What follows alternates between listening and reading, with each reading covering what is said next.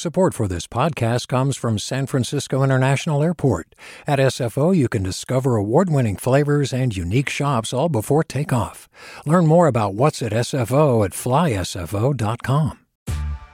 Hey there, this is Brittany Luce from NPR's It's Been a Minute. KQED's podcasts like The Bay Curious, Mindshift, Right Nowish, and more all tell the stories of the Bay and beyond with reliable, human-centered journalism. They aim to inspire, make you think, entertain, and expand your understanding of the place you call home. Here's how you can support podcasting at KQED. Showing your support is easy, and you can join Brittany in supporting KQED Podcast too at donate.kqed.org/podcast. That's donate.kqed.org/podcast. From KQED.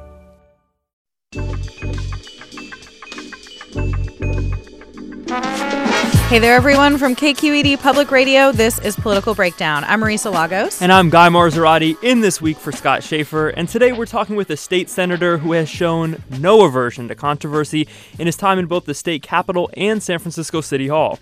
That's right. Scott Wiener has always been an outsider in some ways, and he's been more than willing to take on tough issues as a lawmaker, including one of those third rails of California politics, one you like covering, Guy. That would be housing. Yes, a hot third rail. Definitely. Well, we'll get to that conversation in a minute. I think he's got to be the tallest lawmaker in Sacramento, yeah? Yeah, it was definitely, it's one of those things you walk in the studio and all the, engineers and everyone around are all looking like, who is this 6'7" person that we're going to have to fit through this doorway and then get in he's here? He's so wiry. All right. Well, first, let's talk about some other politicians. President Trump, for one. We have seen this week, a lot of back and forth between Republicans and Democrats over something that, I think Trump really made a centerpiece of his 2016 campaign, and we can see him shaping up in 2020, which is really around identity politics, immigration, race in general. This started this week with these tweets, him aiming at 4 freshman women of color in Congress, basically telling them that if they don't like the United States, they should go back where they came from, which I'm pretty sure is something like every kid has said in some way. What that means, right? It's the old playbook. And I would say, I think, I know we want to talk about this from the perspective of Nancy Pelosi, the House Speaker from San Francisco, and the difficulty that she's actually had with these 4 Congresswomen in the past, kind of presenting a unified Democratic House. But when Trump comes in with these incredibly ugly attacks, there's the unifier right there. Oh, yeah. I mean, Pelosi went from having this caucus meeting where she was essentially, without naming these 4 members, admonishing them to, keep their fights within the caucus, and a lot of divisions, a lot of questions over whether Democrats were going to keep fighting, to them all united behind what ended up being a vote on the House floor on Wednesday, essentially not censuring Trump, but, taking him to task. These comments are racist. I think what then becomes difficult is what to do about it. And that's where we saw some division. Right after that vote, they took a vote on impeachment, not regarding collusion or obstruction of justice, but on whether these attacks that Trump did was unpresidential, unfit for office. And there you saw a split, 20 House Democrats from California saying that this measure should go ahead. It was ultimately defeated. What I found interesting was focusing on those new freshman Democrats in swing districts in California. Only one, Mike Levin from San Diego, wanted this impeachment move to go forward. I think those are the members who this is the toughest vote for them, whether it's on obstruction or anything regarding impeachment. I do think that if it came after a long investigation, which is ongoing in these committees, and so this was not the last we'll hear about an impeachment push, that it might be an easier vote. But it does speak. I mean, they are sort of the canaries in the coal mine when it comes to these swing districts and what these members are thinking about when they look towards 2020, not just around beating Trump, but in retaining their seats. One person, of course, we should mention, since he's from California, the Republican Minority Leader, Kevin McCarthy. He was not ready to go after the president. He did say that the chants at the rally on Wednesday night saying send her back were inappropriate, but he said that it's not fair to blame Trump for that. And so, I do think that this is going to be a big part of the 2020 race, and we want to talk a little bit about that because we're seeing new new polling, it's really looking like this is boiling down to a four-way race at this point. Kamala Harris, Bernie Sanders, Elizabeth Warren, and Joe Biden are leading in various sort of different, settings depending on which state you're in. Those four are generally in the top four, followed by Pete Buttigieg, who's fundraising well. Yeah, I mean, but interesting looking at, so we have these new polls out in California, which has that top four that you mentioned. Nationally, Buttigieg is up there in a kind of top five, but despite what also has come out recently, incredible fundraising numbers for Buttigieg in California. In the second quarter of the year, he, from April to June, outraised Kamala Harris in the Golden State, which is incredible given the infrastructure that she has here. But that's not translating to polls. Right. In both of these polls, Buttigieg is at either 3% or 8%. So, and we should mention, Harris still overall in California has outraised everyone. She Right. is doing very well here. And I mean, it I think speaks to, in some ways, this question of the donor class versus the base and whether people think electability is the same thing or what people get excited about. I also think it's probably true that a lot of donors are spreading their money around because they want to see this debate play out and they're not sure who the best candidate is.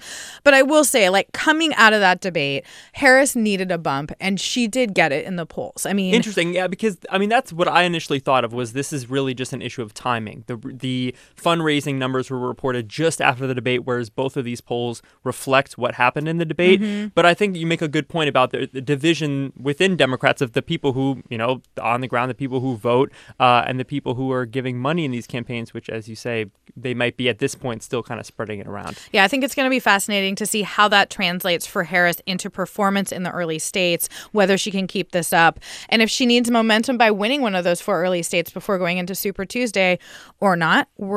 We're going to have to see more debates in a few weeks. All right, we're going to take a short break now, and when we come back, we'll be joined by State Senator Scott Wiener. You're listening to Political Breakdown from KQED Public Radio.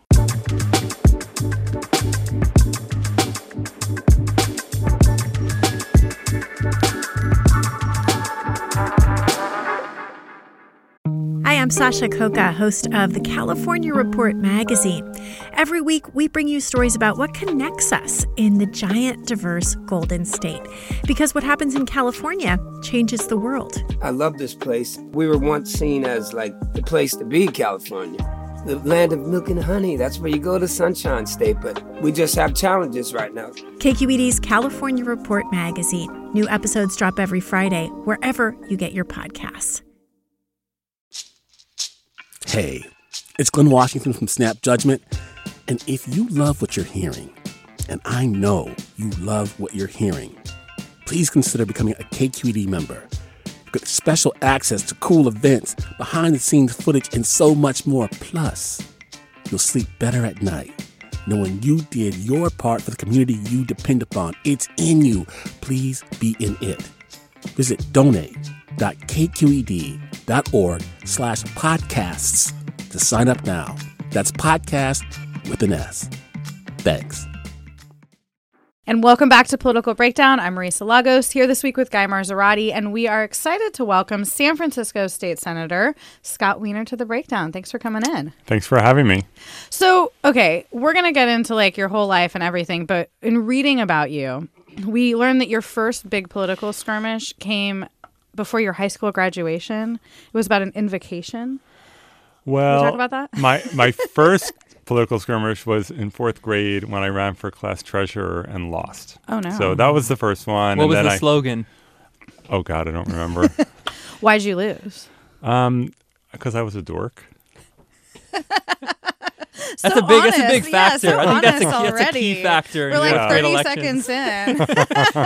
I feel like that actually becomes an asset later in life, probably. Yeah, just like Wiener was not a fun name as a kid, but then when you're running for office, it was a huge asset. Yeah. If people laugh about your name, they're going to remember it. Totally.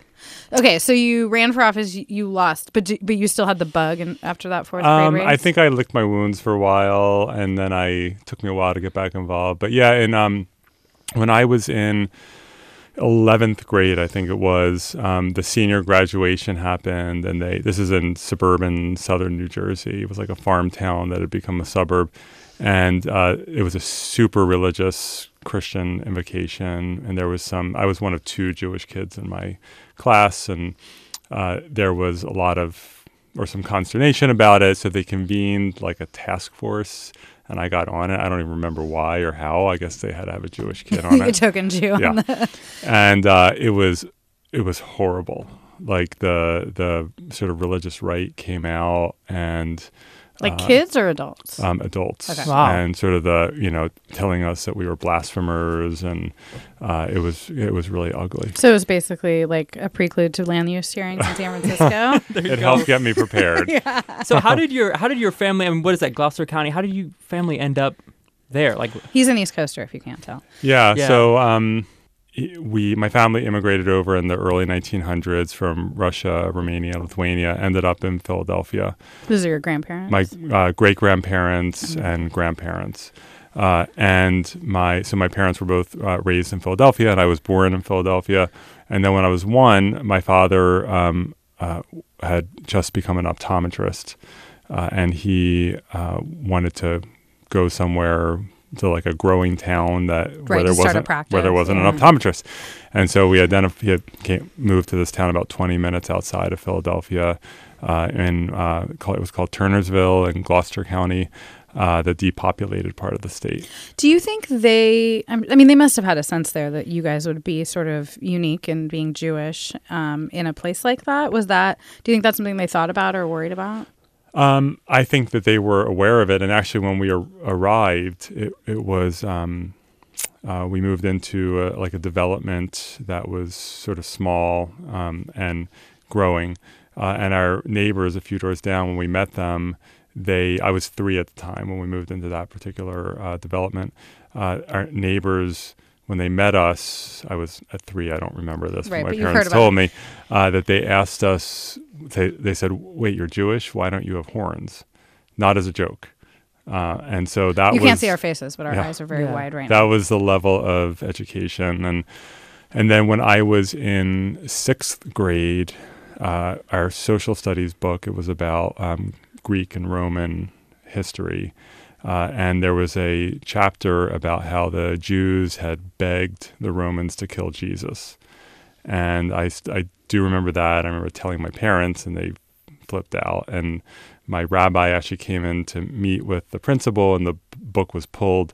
But then 2 years later, when my sister was in 6th grade, she had the same book again. So you chose to go to Duke University for college. I think that's where you came out. Is that right? Yes. So what were you looking for both in college, and what was that experience like? Because Duke itself is kind of conservative. I think when I applied to college, it came down to the 3 colleges I was looking at the most were Duke, Columbia, and University of Chicago. And Columbia and University of Chicago have reputations of being super studious, focused on your study school. And Duke, it's a great university, but also with a real social component. And no one understood why I chose right. It kind of Duke. Seems like you might go to one of the big cities and the more studious environment. Well, also in New Jersey, the idea that you would go to the South to go to school was horrifying to people. And no one understood, and I didn't understand it. But I think in retrospect, it was because I think I needed a more social environment, and Duke helped make me a little more of an extrovert. I'm an introvert by nature, and so I think intuitively I knew that that's where I needed to go. And it was a little bit more of a conservative environment, but there, we had our critical mass of lefties there. How was coming out in college at that time? It sounds like your family was pretty accepting, but was it something you confided in your friends first there? Did you have a community? Well, I started to come out at the beginning of junior year, and it was right when we got back to junior year. My sister also went to Duke. She was 2 years behind me. I would say she was a copycat, but she would dispute that. That's cool, though. That's cool that you guys shared that. Yeah. No, it was terrific. And so I still remember it was the first or second day back junior year. It was her freshman year, and we were sitting in a room together, and and she was the first person I told. I didn't tell my parents until the following year. It still took a lot for me to be able to tell them. But I told her, then I told a couple of my close friends, and for anyone who's come out as LGBT, it's like it's really scary at the beginning, and then it becomes addictive. The more people you tell, the more people you want to tell. It's like a snowball effect. And so I was in a fraternity, and I thought to myself, I can never tell my fraternity brothers. I was the treasurer of my fraternity, and I was going to run for president a few months later. I'm like, I can't tell them ever because then I can't be president. And then because that sort of addictive part about wanting to tell more people, after like a month, I'm like, okay, I have to tell them that I'm gay. That means I can't be president, but I'll deal with that. And so at the end of our Sunday night weekly meetings, we would have all gather in a circle and people could say whatever was on their mind or whatever they wanted to say about anything. And so I came out to them as a group. And after the meeting, they all came up and hugged me, and everyone was just fantastic. And 2 months later, they elected me president. So, oh my gosh, that's like such a lovely story. I'm getting chills right now. Wow. So what a different experience than like being Jewish where you grew up, right? To have that acceptance. And I'm wondering, so from there you went on to Harvard Law School. I'm wondering, like, did it make it easier to go into that? I mean, a Shark Tank like that where it's a place full of very ambitious people, to go in there kind of with the greater sense of yourself, publicly.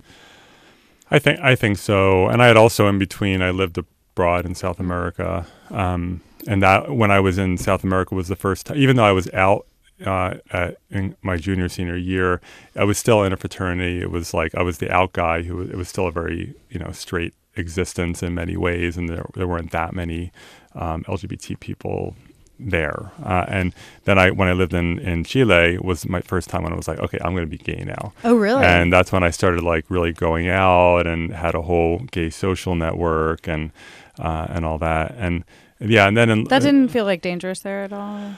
It was interesting. It was just a few years after Pinochet left, and it was the transition government, and it was actually challenging. It was a very Catholic government, and there was like one time when I was out, probably later than I would ever go out now, in the middle of the night dancing at one of the gay nightclubs, and the police came in, the carabineros, and they rounded all of us up on the dance floor. And I wasn't sure what was going to happen, but after like 30 minutes, they just left. So it was like just a harassment thing. Mess with everybody. Yeah. But in starting law school, it was also an interesting time because my class of, it was like 500 or so people. There were like over 20 of us who were out. It was like the most apparently of out LGBT students ever that people could remember in a class at Harvard Law School. And we were super active. We were super activist. It was great. So it was just a different phase. It really is what started my LGBT activism. A reminder, if you're just joining us, you're listening to Political Breakdown. I'm Marisa Lagos here with Guy Marzorati today, and we are talking to California State Senator Scott Wiener. Yes. So you were a lawyer for a while. You worked in litigation, and then you were in the city attorney's office. I did want to ask, we printed out these photos. I want to get you to react to these. I forgot about that. We got to show them these photos. So This must be from the Kamala Harris's re-election for district attorney. She's giving a speech at some kind of event. She's got public officials behind her, all in suit and ties, except for you. Rocking the sweatshirt parka leisure combo. Suit? I think there was some story behind this. It's horrible. It's really bad. It's a terrible outfit. I don't know what I was thinking. Did she care? What? Did she care? Not here, but I actually have a story. This would have been around this. I think this was 2007. When she was up for re-election. This is when I was chair of the Democratic Party from 2006 to 2008. So before Border Soups. And around this time, there was an endorsement vote at the Harvey Milk LGBT Democratic Club at the Women's Building. And so it would have been like on a Tuesday night. And it was actually probably an endorsement vote for her re-election. And so I came to vote, but I was going to the gym afterwards. So I came in my gym clothes just to show up and vote. And it's a grassroots Democratic club, right? Not... And she was there too to vote. And Kamala walked up to me and just did one of these like head to toe looks. And she points her finger at me and she says, "You need to look the part." And she turns around and walks away. Cold-blooded. And so, yeah, it was. But I remember that is permanently in my head. And so whenever I'm like, okay, how should I dress? Well, like he just showed up to a radio interview in a suit and tie. I know, in a suit and tie, because what would Kamala say? And then you ran for the Board of Supervisors. I covered you. Full disclosure, I was at the San Francisco Chronicles Bureau when you were elected. And I mean, one thing that's always struck me covering you is that you, I would say, can be principled to a fault, right? Like you have never hesitated to take on allies if you felt like it was necessary. I remember in particular like watching you take on AT&T over those big ugly boxes that they were putting on the streets. And you know, as somebody who, they're a big political player, right? Like a lot of politicians didn't want to make them mad. I just wonder, like, do you feel like everything we've talked about so far in terms of your upbringing and the times in your life when you were different kind of situated you where you have been politically in that way that you're, I don't know, I would say a little fearless on that regard? Well, I have my fears too. So politics is scary sometimes. You know, I guess my view of it is, I'm not going to sit here and say, oh, I have no ego. I don't care if I'm in elected office. We all have, our egos and our fears and everything else. But I also know that, especially in the era of term limits, we have a shelf life. And what I don't want is to go through public office, whether it's Board of Supervisors or the Senate, and then you're done. And then you're like, wait, what have I done? Mm-hmm. And if you're not willing to disagree at times with even allies or take on fights that you're likely to lose, but maybe you'll win, or figure out what the issues are that really matter and break some glass, even if it makes people angry at you and they protest your house, which I've had my house protested, then it's sort of like, what are you doing? Mm-hmm. And so that's why I've been willing to do that. And you can't be a purist, and I don't think I am a purist. Everything in politics, there's a lot of negotiation and compromise if you're going to get anything done. But you have to stand for something. And that's, to me, like half the battle. And I'm wondering, when you talk about era of term limits, really about hitting the ground running. And when you got to Sacramento in the legislature, to the state senate, how much do you think the experience you had on the Board of Supervisors helped you kind of from day? I can just imagine the kind of media exposure you get in San Francisco compared to someone who might be coming to the legislature from a school board or somewhere else in the state. Like, how did that help you on day one? Well, specific to that, San Francisco, there's a national and an international obsession with San Francisco. And so I didn't realize this as a new supervisor, that you, as a member of the San Francisco Board of Supervisors, you get covered. Your time profiles about your nudity legislation, for example. You're covered about that in all sorts of ways. Yes, exactly. And so representing San Francisco at the state level or the national level, even you just get a degree of exposure because people are obsessed with San Francisco. Mm-hmm. And especially during the 6 years I was on the Board of Supervisors, we were ground zero for the tech, all the tech fights, the tech shuttle fights, the Airbnb fights, all the housing problems that we were experiencing, and everything was focused on San Francisco in some ways because we were like a harbinger about what was going to happen in other cities, and so we got just enormous amounts of focus. And going to the Senate, it's been a similar situation. When you're from San Francisco, there's just an obsession with our city. I was just going to say, is that something you talk to other members about? Having gone through those things where people are protesting outside your house or yelling at you at a meeting, like, can you convey that to say, look, you may feel like the world is ending with the kind of feedback you're getting on this vote, but I promise you, it's they're going to be on to something else in a week. Well, it's not a coincidence that San Francisco produces elected officials like Gavin Newsom and Kamala Harris and Nancy Pelosi and Jackie Speer and Phil Burton and Willie Brown and so on and so on. And so it's just, It's extraordinary. And it's such intense politics here. that if you can succeed here, you have a certain skill set. And I think my house was protested probably half a dozen times when I was on the Board of Supervisors, which is embarrassing with your neighbors. Right. People And you live in a condo too. Yeah, so I know. There's a lot of neighbors. I felt bad for them. And just the intensity of the politics to do anything here is really hard. And I think not everyone has had the experience of being screamed at a town hall meeting, but I have plenty of colleagues who have. So I have colleagues who have amazing political skills and have really gone through fire as well. I mean, let's talk about like the housing legislation, because I think that's been what you've gotten the most attention for statewide in the last year. So you introduced a bill 2 years ago, and then it failed, and you tried it again this year, and it didn't go forward. Essentially, to try to make denser development around transit hubs, right? And this is something that at the beginning really seemed to make everyone mad. Like the tenant groups and the sort of lefties were mad because they felt like this would lead to gentrification and displacement. Local cities are mad because they don't want to be told what to do. NIMBYs don't want more housing. I guess to start with, like, did you feel like you did the work on the front end both years to try to talk to the stakeholders and do that like consensus building that we love to talk about in San Francisco?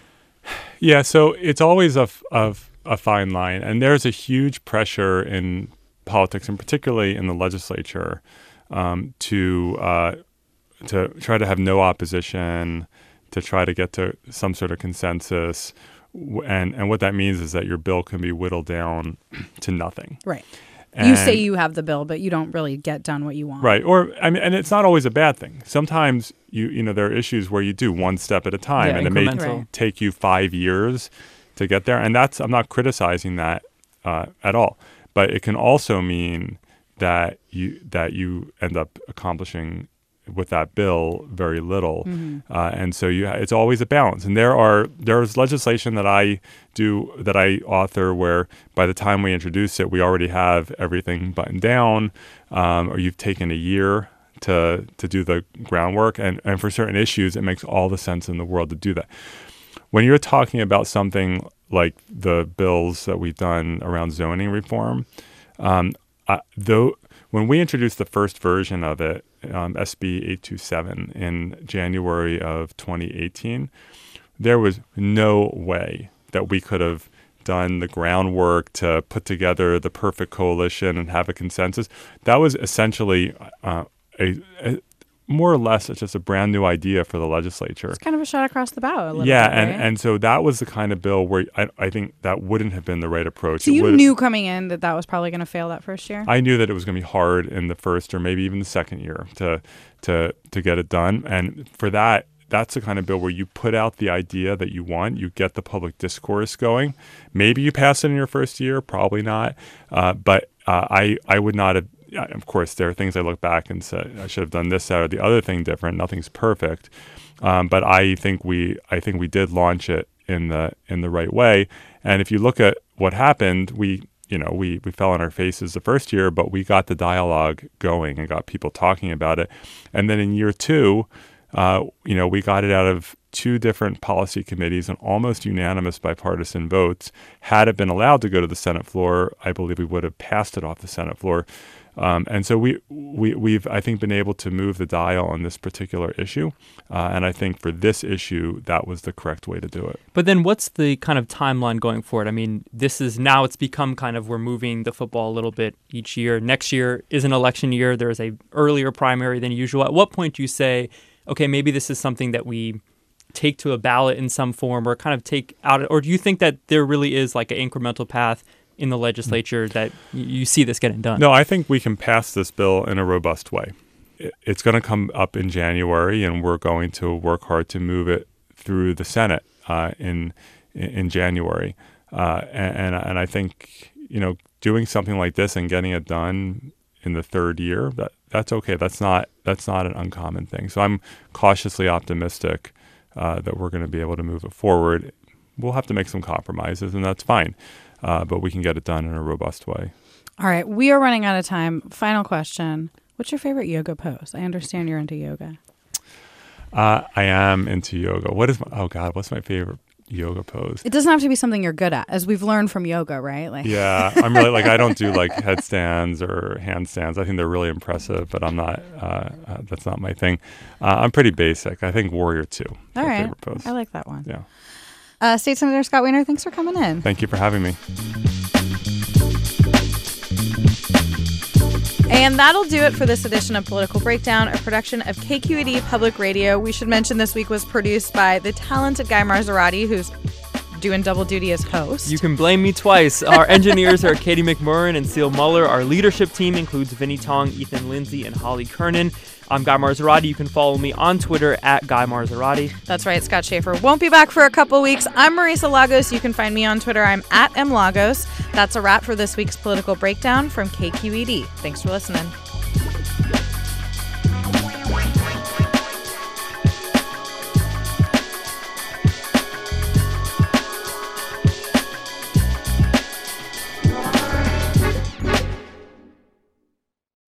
Hey, it's Avery Trufelman, host of Articles of Interest, and I've got to say, I've been a fan of KQED ever since I was a little kid, and I would come out to San Francisco to visit my grandma. It was just what we'd always turn on every time we got in the car, every time we were making dinner and turning on the radio. It was always KQED. And then over the years, I've become a massive fan of KQED podcasts because this is local reporting at its best. These are answers to questions you've always wanted to know, interviews with exciting, unusual voices, necessary journalism, all told with love and care and artistry. And did you know that a majority of KQED's funding actually comes from members? It's just people like you and me supporting the programs they love, while also getting access to cool events, behind-the-scenes footage, and so much more. If you want to sign up and be a part of this amazing community, visit donate.kqed.org/podcasts to become a member today. That's podcasts with an S. Thank you for listening, and thank you for your support.